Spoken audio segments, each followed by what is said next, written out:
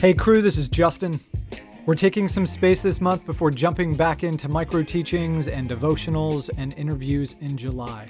But to keep your Quiet Reformation feed flowing, I'm going to post closing words from some of our guests that were on season 1 of the podcast. May these benedictions meet you where you are in your life in Christ today, at this very moment of listening. On today's clip, Dr. Bob Hyatt gives a good word from the end of his episode on narcissism, codependency, and Sabbath. To and for everyone who is listening, I would say this: learn to love God and love the people that God has brought around you by taking care of yourself in the way that honors God, that cares for the body that He has given to you. Love your family by taking care of yourself. They want nothing more than a healthy you. Love your church by caring for yourself, by spending time with God, not for the sake of preparing sermons, but for the sake of your own soul, which is so precious.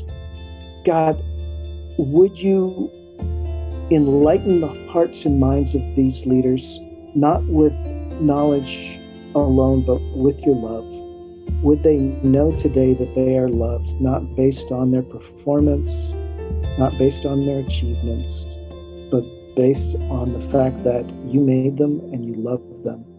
And out of that, may they find rest in you that allows them to lay down the burden of self-justification, of creating identity, of creating their own worth. May they know that they are loved, that they are worth something in your eyes, and out of that, may they care for themselves so that they can care for others. Amen. Amen. You lavish love upon the ones who know you before the watching world, and they will come to see just how great and wonderful your goodness is.